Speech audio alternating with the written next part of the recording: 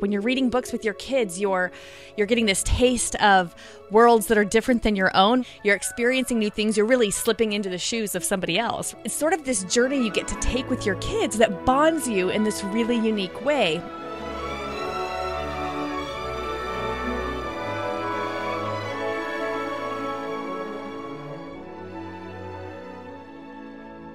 Hello, and welcome to the Arts of Language podcast with Andrew Pudewa, founder of the Institute for Excellence in Writing, or as many like to say, IEW. My name is Julie Walker, and I'm honored to serve Andrew and IEW as the Director of Marketing. Our goal here is to equip teachers and teaching parents with methods and materials which will aid them in training their students to become confident and competent communicators and thinkers.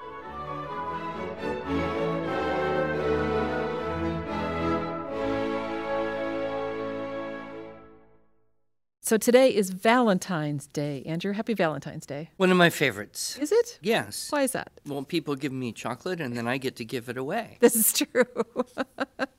Because you don't eat a lot of chocolate. No, So, not at this time in my life. No to all of Andrew's fans. But I know all sorts of young people He who doesn't are happy like to chocolate, eat my chocolate. but we do. So we're happy if you give him chocolate because then he brings it home to give to us on the team, right?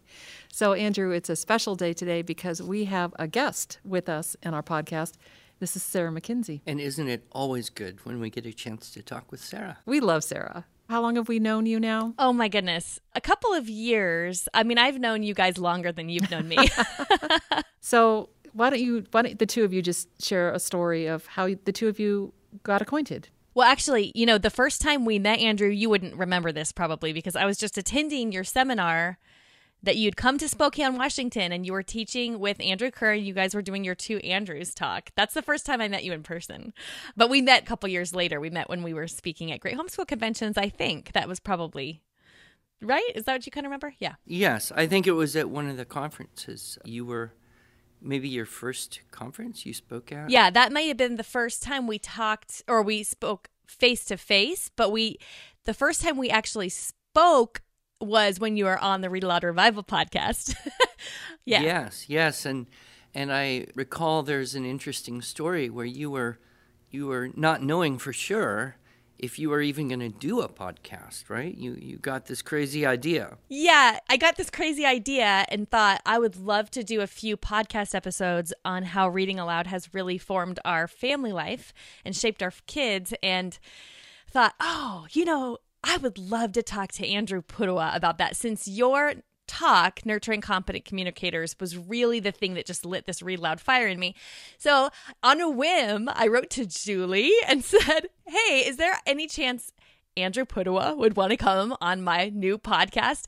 And she said yes. And then I realized I actually had to have a podcast to make that happen. And I peeked in your book, since that's really what we're going to talk about. And I understand you had to actually Google up how to do a podcast. Yeah. How do you get your voice like into iTunes or into the internet? How do you do that? How do you even record a conversation? I had to learn everything from square zero, not even square one. And I had the twins who are my fifth and sixth were not even a year old yet. So things were a little bit crazy, and we were moving too. There was a lot going on. I was a little crazy, but I'm so glad. And what year was that? That must have been 2014. Yeah. So actually, Sarah, you beat us to the punch in getting a podcast out. You did. Now, you have quite a following. How many podcast downloads do you get, or have you had, or how do you measure that? We use our little our podcast hosting service that has told us that the podcast itself has been downloaded over 3 million times, which is a little bit crazy, but we get several tens of thousands of listeners every episode, which is really fun. I think it's really because as soon as a family gets a taste of the way reading aloud can impact they're hooked, because it brings so much delight and so much richness to family life that I really think that's it, that it hooks them. The books. And when you got going, you were able to bring in some really amazing, well-known, widely read, popular authors to talk with you in person. Who were a couple of them right out? I know there's way too many to list them all, but the most fun, the big names, the people that you thought, oh, they'd never do it, and then they did it. Yeah, Catherine Patterson came onto the podcast not too long ago, and she is, the author of Bridge to Terabithia and Jacob Have I Loved and The Great Gilly Hopkins, and she's something of a hero of mine, so that was really fun. Lois Lowry, who wrote Number of the Stars and The Giver and a lot of other really iconic books. We have coming up later this year in 2018, Kate DiCamillo, who has been I kept saying, if I could just get Kate DiCamillo, everything would be wonderful. And she said yes. So she's coming later this year, and she's written a lot of books people would recognize, probably like Tale of Despero and Because of Winn-Dixie and the Mercy Watson books. So it's really fun. It feels a little surreal, and I get all these cool points from my kids when I get their favorite authors. When they send me emails, or I get off the phone with Brandon Mull or something. My kids think I'm pretty awesome. Well, and I will confess, I have been in the past occasionally tempted to envy, thinking, that woman, she has got so many listeners. She gets such good people on. She's wiping me out statistically. But then I take consolation, and I remember I was her first. And so it's good to be back with. Now, you went from kind of convention-going homeschool mom to convention-speaking at homeschool mom to now author. Yeah. You got a book, not one of these little self-published things that anybody can do on Amazon. You got Zondervan. Yes. And your book is The Read-Aloud Family, Making Meaningful and Lasting Connections with Your Kids. And I am holding a advanced reading copy, not for sale.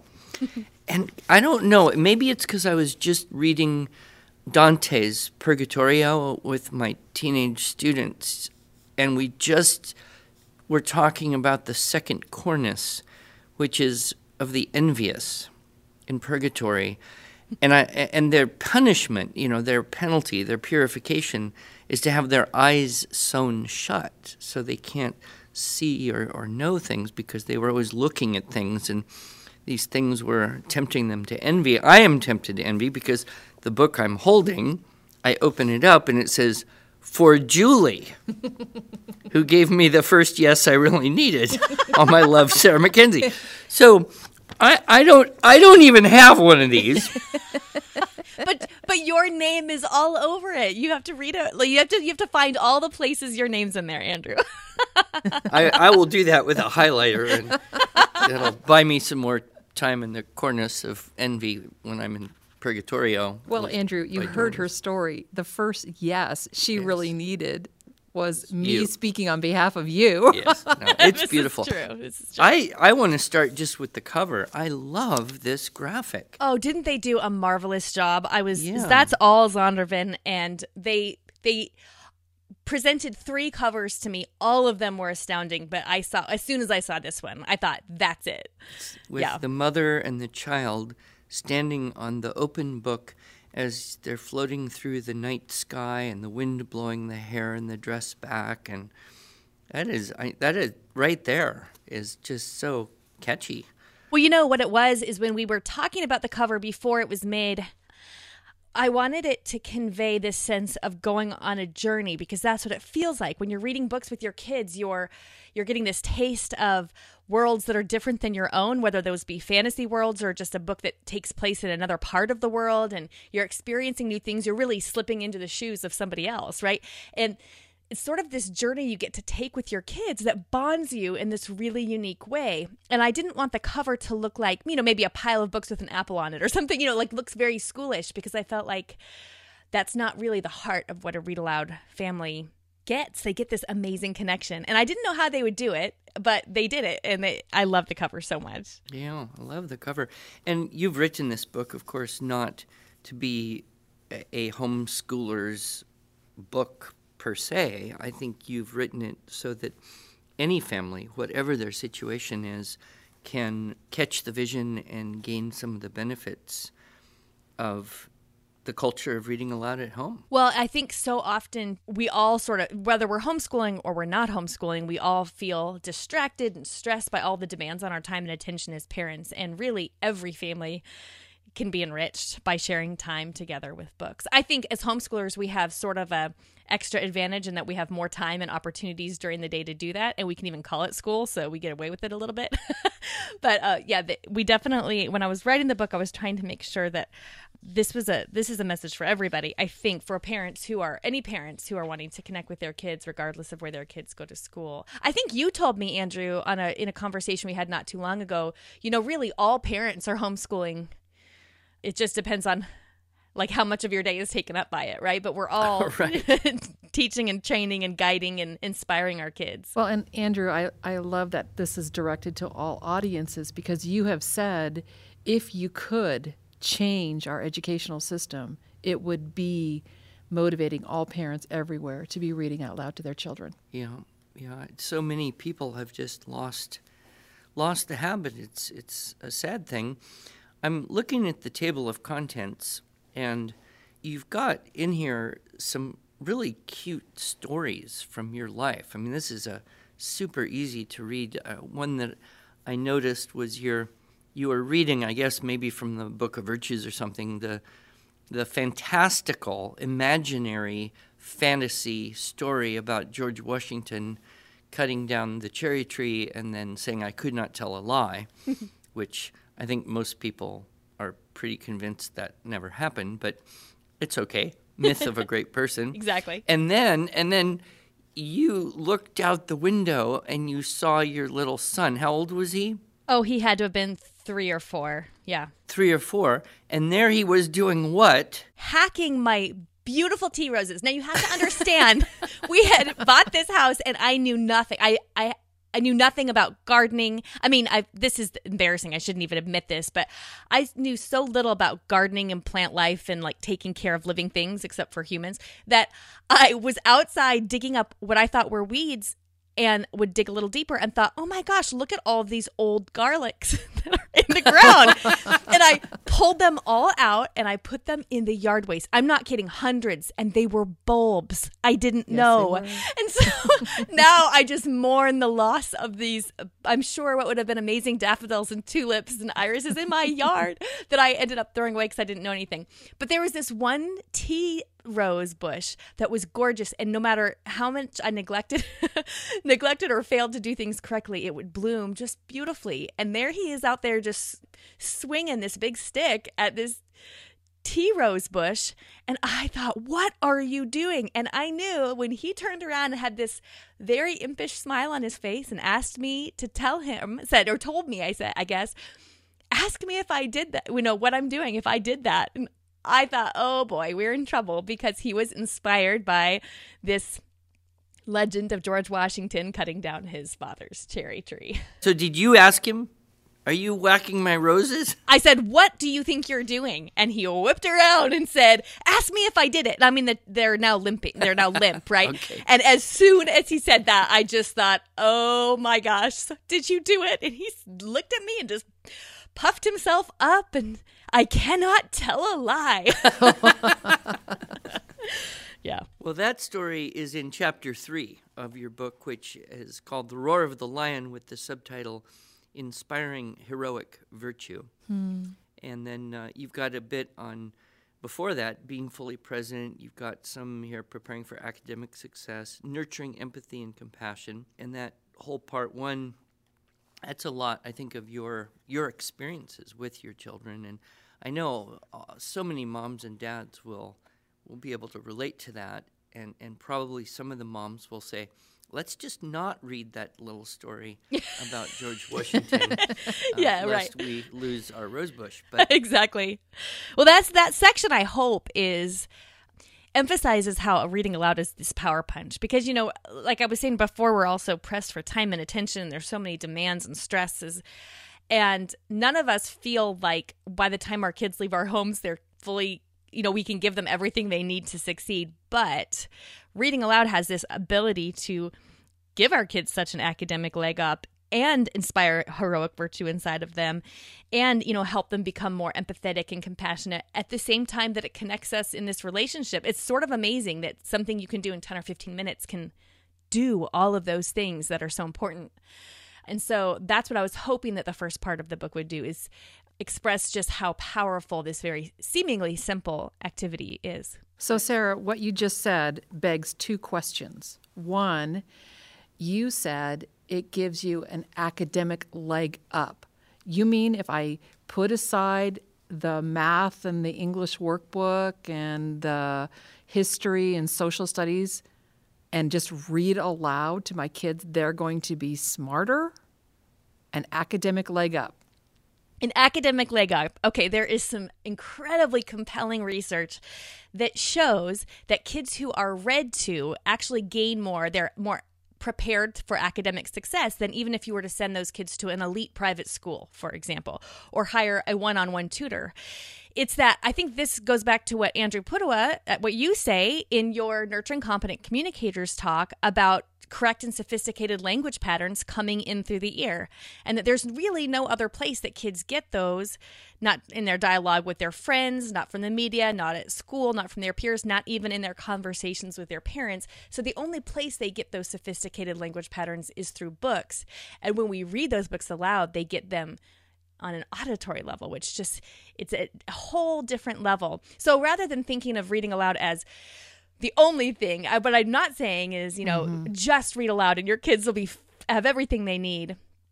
It actually carries more weight than almost anything else on the schedule. In fact, Jim Trelease in his Read-Aloud handbook says there's really nothing that can compare with the ability of reading aloud to prepare your kids for academic success. There's nothing else in a school day that is as impactful or meaningful as that. So definitely moving it way up on the priority list. Well, and then that begs the second question, which is, you said 15 minutes a day. So I think of, getting the kids all set into a room and settle down, and now I'm going to read this big tome to them. Yeah.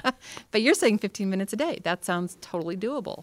Well, so here's something that I think is so fascinating. At one point, I did the math on this. Well, I used my calculator, but if we were to read aloud for 10 minutes every single day, that would be 60 hours over the course of a year. But most of us, struggle with that whole everyday thing. At least I know I do. And so I think, okay, well, if I can read about 10 minutes every other day, that's still 30 hours. Well, when you look at that, you think you could read the entire Chronicles of Narnia in 30 hours over the course of a year. You do this over years, and it's not that huge of a commitment. You're still talking about 10 minutes every other day, but you end up giving your kids this storehouse of language and stories and this, beautiful connective tissue between the two of you around books. And so it doesn't take reading a tome. Actually, I think at the last IEW webinar event we did together, one of the questions was for tips on how to read long books out loud. And my best tip is always, don't read those long books out loud. Choose something shorter, because there's a lot.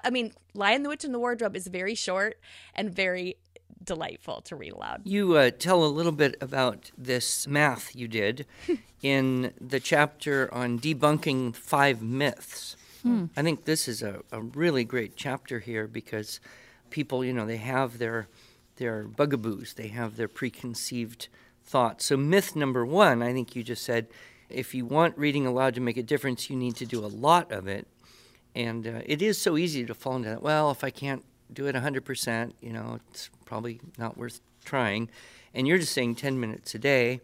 One of my favorite thoughts is from Chesterton, who said, if anything worth doing is worth doing poorly or badly, or I think what he meant was imperfectly. Yes. So we can't be perfect, but we can always do the right thing.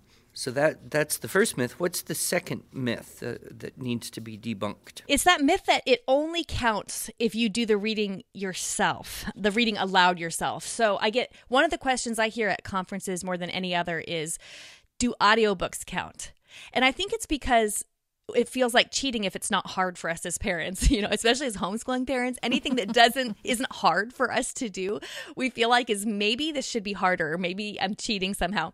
But audiobooks, and Andrew, I know that you're an avid audiobook listener, as am I, and a really well-read audiobook can be such a delightful experience. But the second thing is, a lot of families spend quite a bit of time in the car, and you can redeem that time with an audiobook.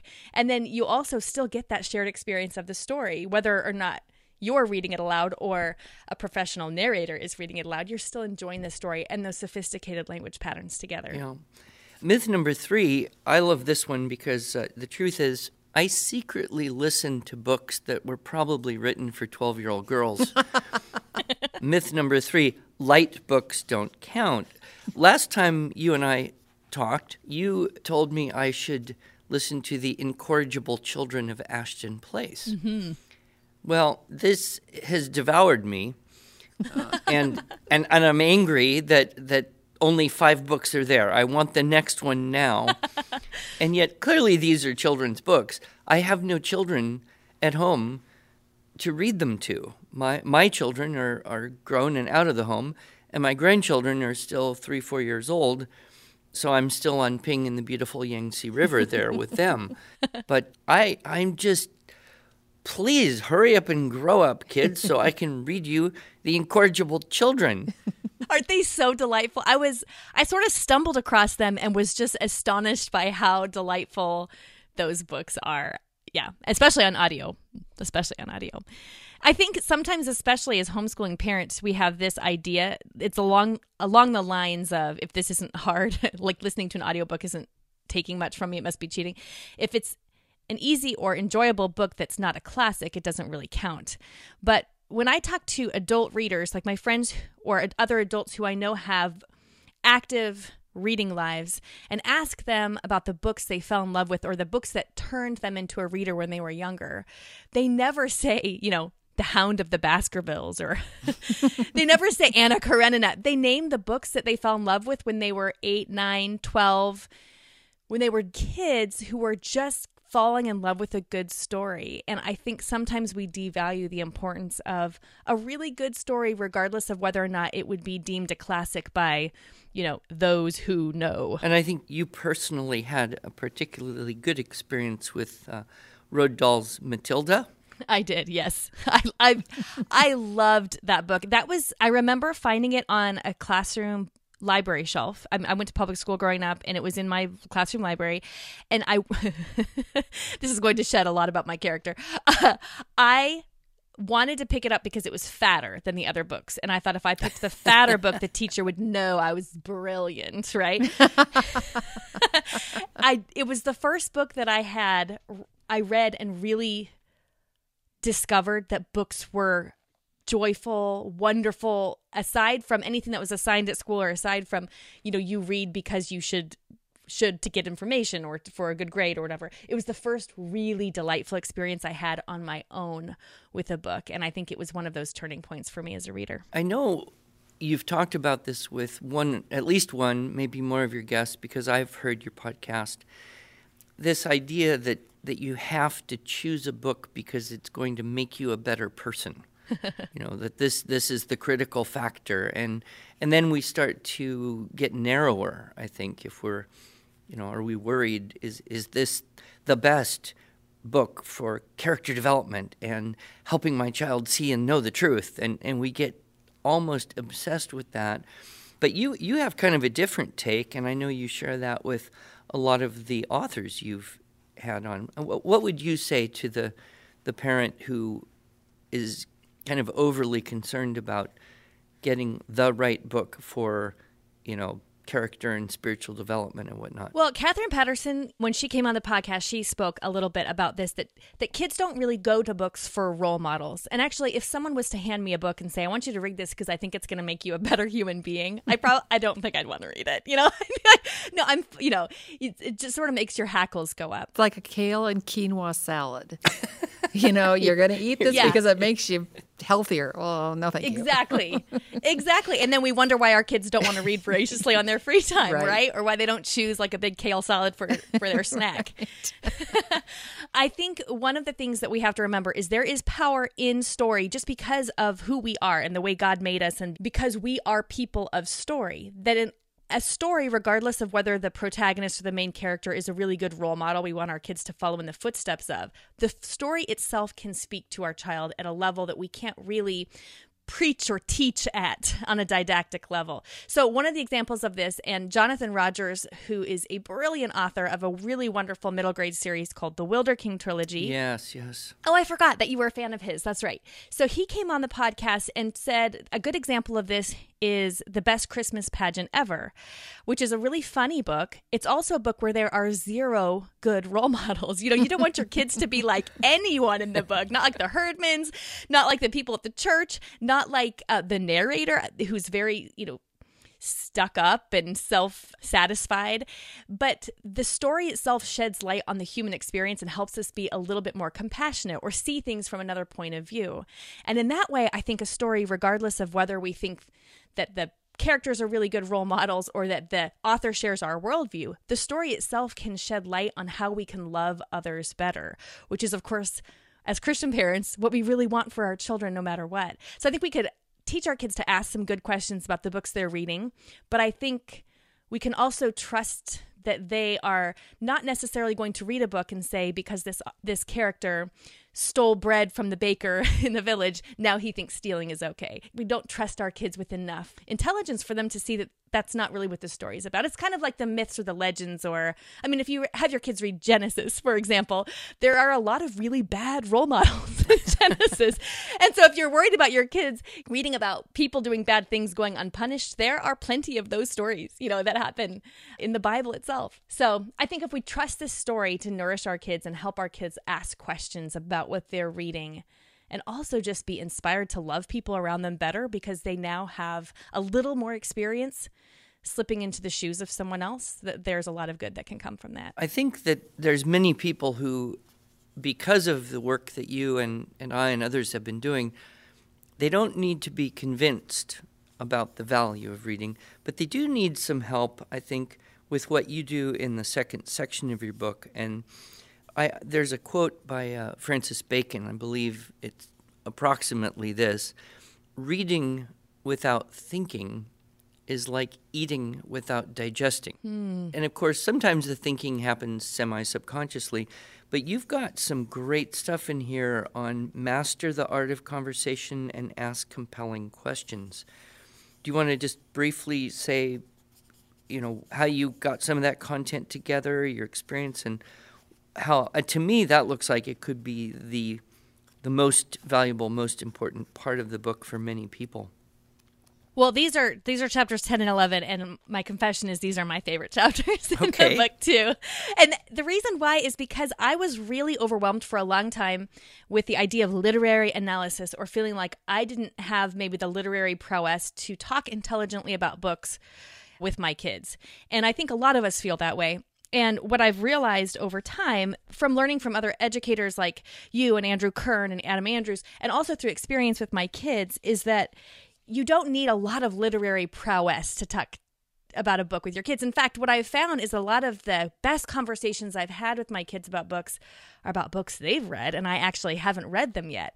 And I think part of that is because if I haven't read the book yet, I don't know the right answers. And so now it's a conversation instead of a quiz. We sort of fall back into our own experience as children of having someone quiz us on whether you've read the book. A lot of entire reading programs around the world are based on this idea of you read the book and answer questions that basically exist only to prove that you read the book and understood what happened in the story.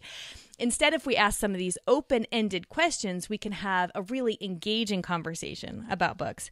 And so chapter 11 are 10 questions that are very open-ended, so you can't possibly know the right answer because there isn't necessarily one right answer.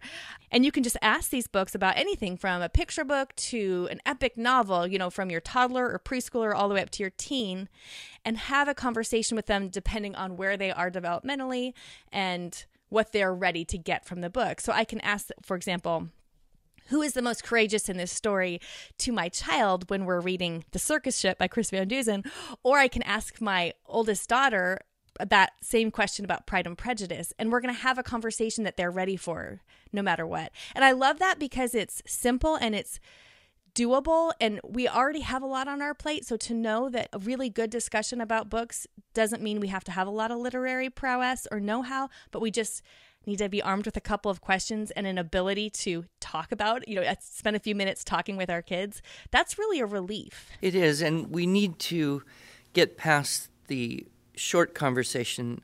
Oh, what do you think? I like it. What do you think? Well, I like it. Okay, well, good. I'm glad we like it. You know? Exactly. Your son reads a book and you ask him, did you like the book? He'll give you one word either way. It's either going to be a yep or a nope. And then you're just sort of like, what's for dinner, So what do you think about it? But I love your questions. In fact, I've been studying a little bit the common topics of Aristotle for use in rhetoric and invention, and I noticed some very strong similarities between the questions you've chosen and some of those questions that work with the classical invention process. So we're kind of running out of time, and there's so much that we could continue to talk about. Now, when is this book actually going to be released? It's going to be released March 27th. So a little more than a month from now. And people can get a deal. Yes. So this is kind of fun. And I'm really glad Zondervan let me do this, because I think one of the things that slows us down or that gets in the way of us sharing books with our kids is that we don't really know what's coming out right now that's any good. Unfortunately, I think a lot of us think there's nothing good coming out now. All the good stuff is old. But the more modern children's books I have read, the more I think we're probably in, if we are not already in it, we're probably sliding into this golden age, because there is some amazing work, like Jonathan Rogers' The Wilder King trilogy, for example, coming out now, books that are modern and so appeal to our kids in a different way, that are really, really good books to give our kids. And so what I found, though, is when I go into a bookstore or a library and I don't know where to start, I just don't feel comfortable picking a book off the shelf and handing it to my child. So I developed this 3-question test that I ask myself now. So when I go to a library or bookstore, I'm clicking around online trying to decide whether or not to hand a book to my kids. I'll ask myself these 3 questions really quickly within less than 5 minutes to figure out if it's worth a place on our reading stack. And I teach those questions and also what you want to be looking for in the books you hand to your kids in a new video course called How to Choose Books for Your Kids. And that video course is free to anybody who pre-orders the book. So if they order the Read Aloud Family by March 27th, then they can go to thereadaloudfamily.com and get that video course for free. Wow, that's excellent. And they pre-order it from your website or from Amazon or from Zondervan? Or? Yeah, they can go to thereadaloudfamily.com and there are links there to anywhere, but really you can pre-order it anywhere books are sold. So Amazon or a Book Depository or Books A Million or Barnes & Noble or their local independent bookstore. You can pre-order it anywhere and then go to thereadaloudfamily.com and register for the course for free. Well, I've pre-ordered several hundred of these, I believe. So I hope I get the course because I want to see I will send you the course right after we're done talking. But I, of course, pre-ordered several hundred because we are including it in our catalog, and you've given us the chance to add some goodies to the book as we sell it. Really fantastic, yes. So if you buy this book from IEW, and that would be at IEW.com/RAF for Read Aloud Family. RAF. Okay. Yep. You will get Andrew's talk, Nurturing Competent Communicators. You will also get his talk, Fairy Tales and the Moral Imagination, which talks about the value of reading fairy tales to your children. And also we are adding in a PDF download of the appendix of one of our theme-based books, Fables, Myths, and Fairy Tales. In that appendix, the author has included several read-alouds so that you can actually start reading right then to your children. And of course, Sarah, your book has got, I don't know, did you count how many books you mention or recommend there? Must be a couple hundred. Yes, we did. Almost 400. Yeah. 400, yeah. Almost Well, 400. and we thought about adding a book list to these free downloads, but when I saw your book, Sarah, and all the books that you reference in the books, you don't need a book list. This book is chock full of great recommendations. I'm so excited you're including Nurturing Competent Communicators too, because that really is the talk that I listened to that lit that fire in me and made me think, I'm just going to try this and see if what he's saying could possibly be true. And so it's my favorite talk of yours, Andrew, and I'm just really, really glad that people who buy the book are going to be able to access that when they buy from IEW. That's awesome. Well, thank you. Sarah, it's been great. And I will look forward to seeing you in a fairly short time here. You'll be at the GHC conferences again this year? I will be at all 5 this year. Are you going to be at all 5? I will be at all 5. So we'll see you, I think Fort Worth is the first one, right? Sounds great. Yep. Okay. Thanks, Sarah. We love you. Thank you. Thank you so much.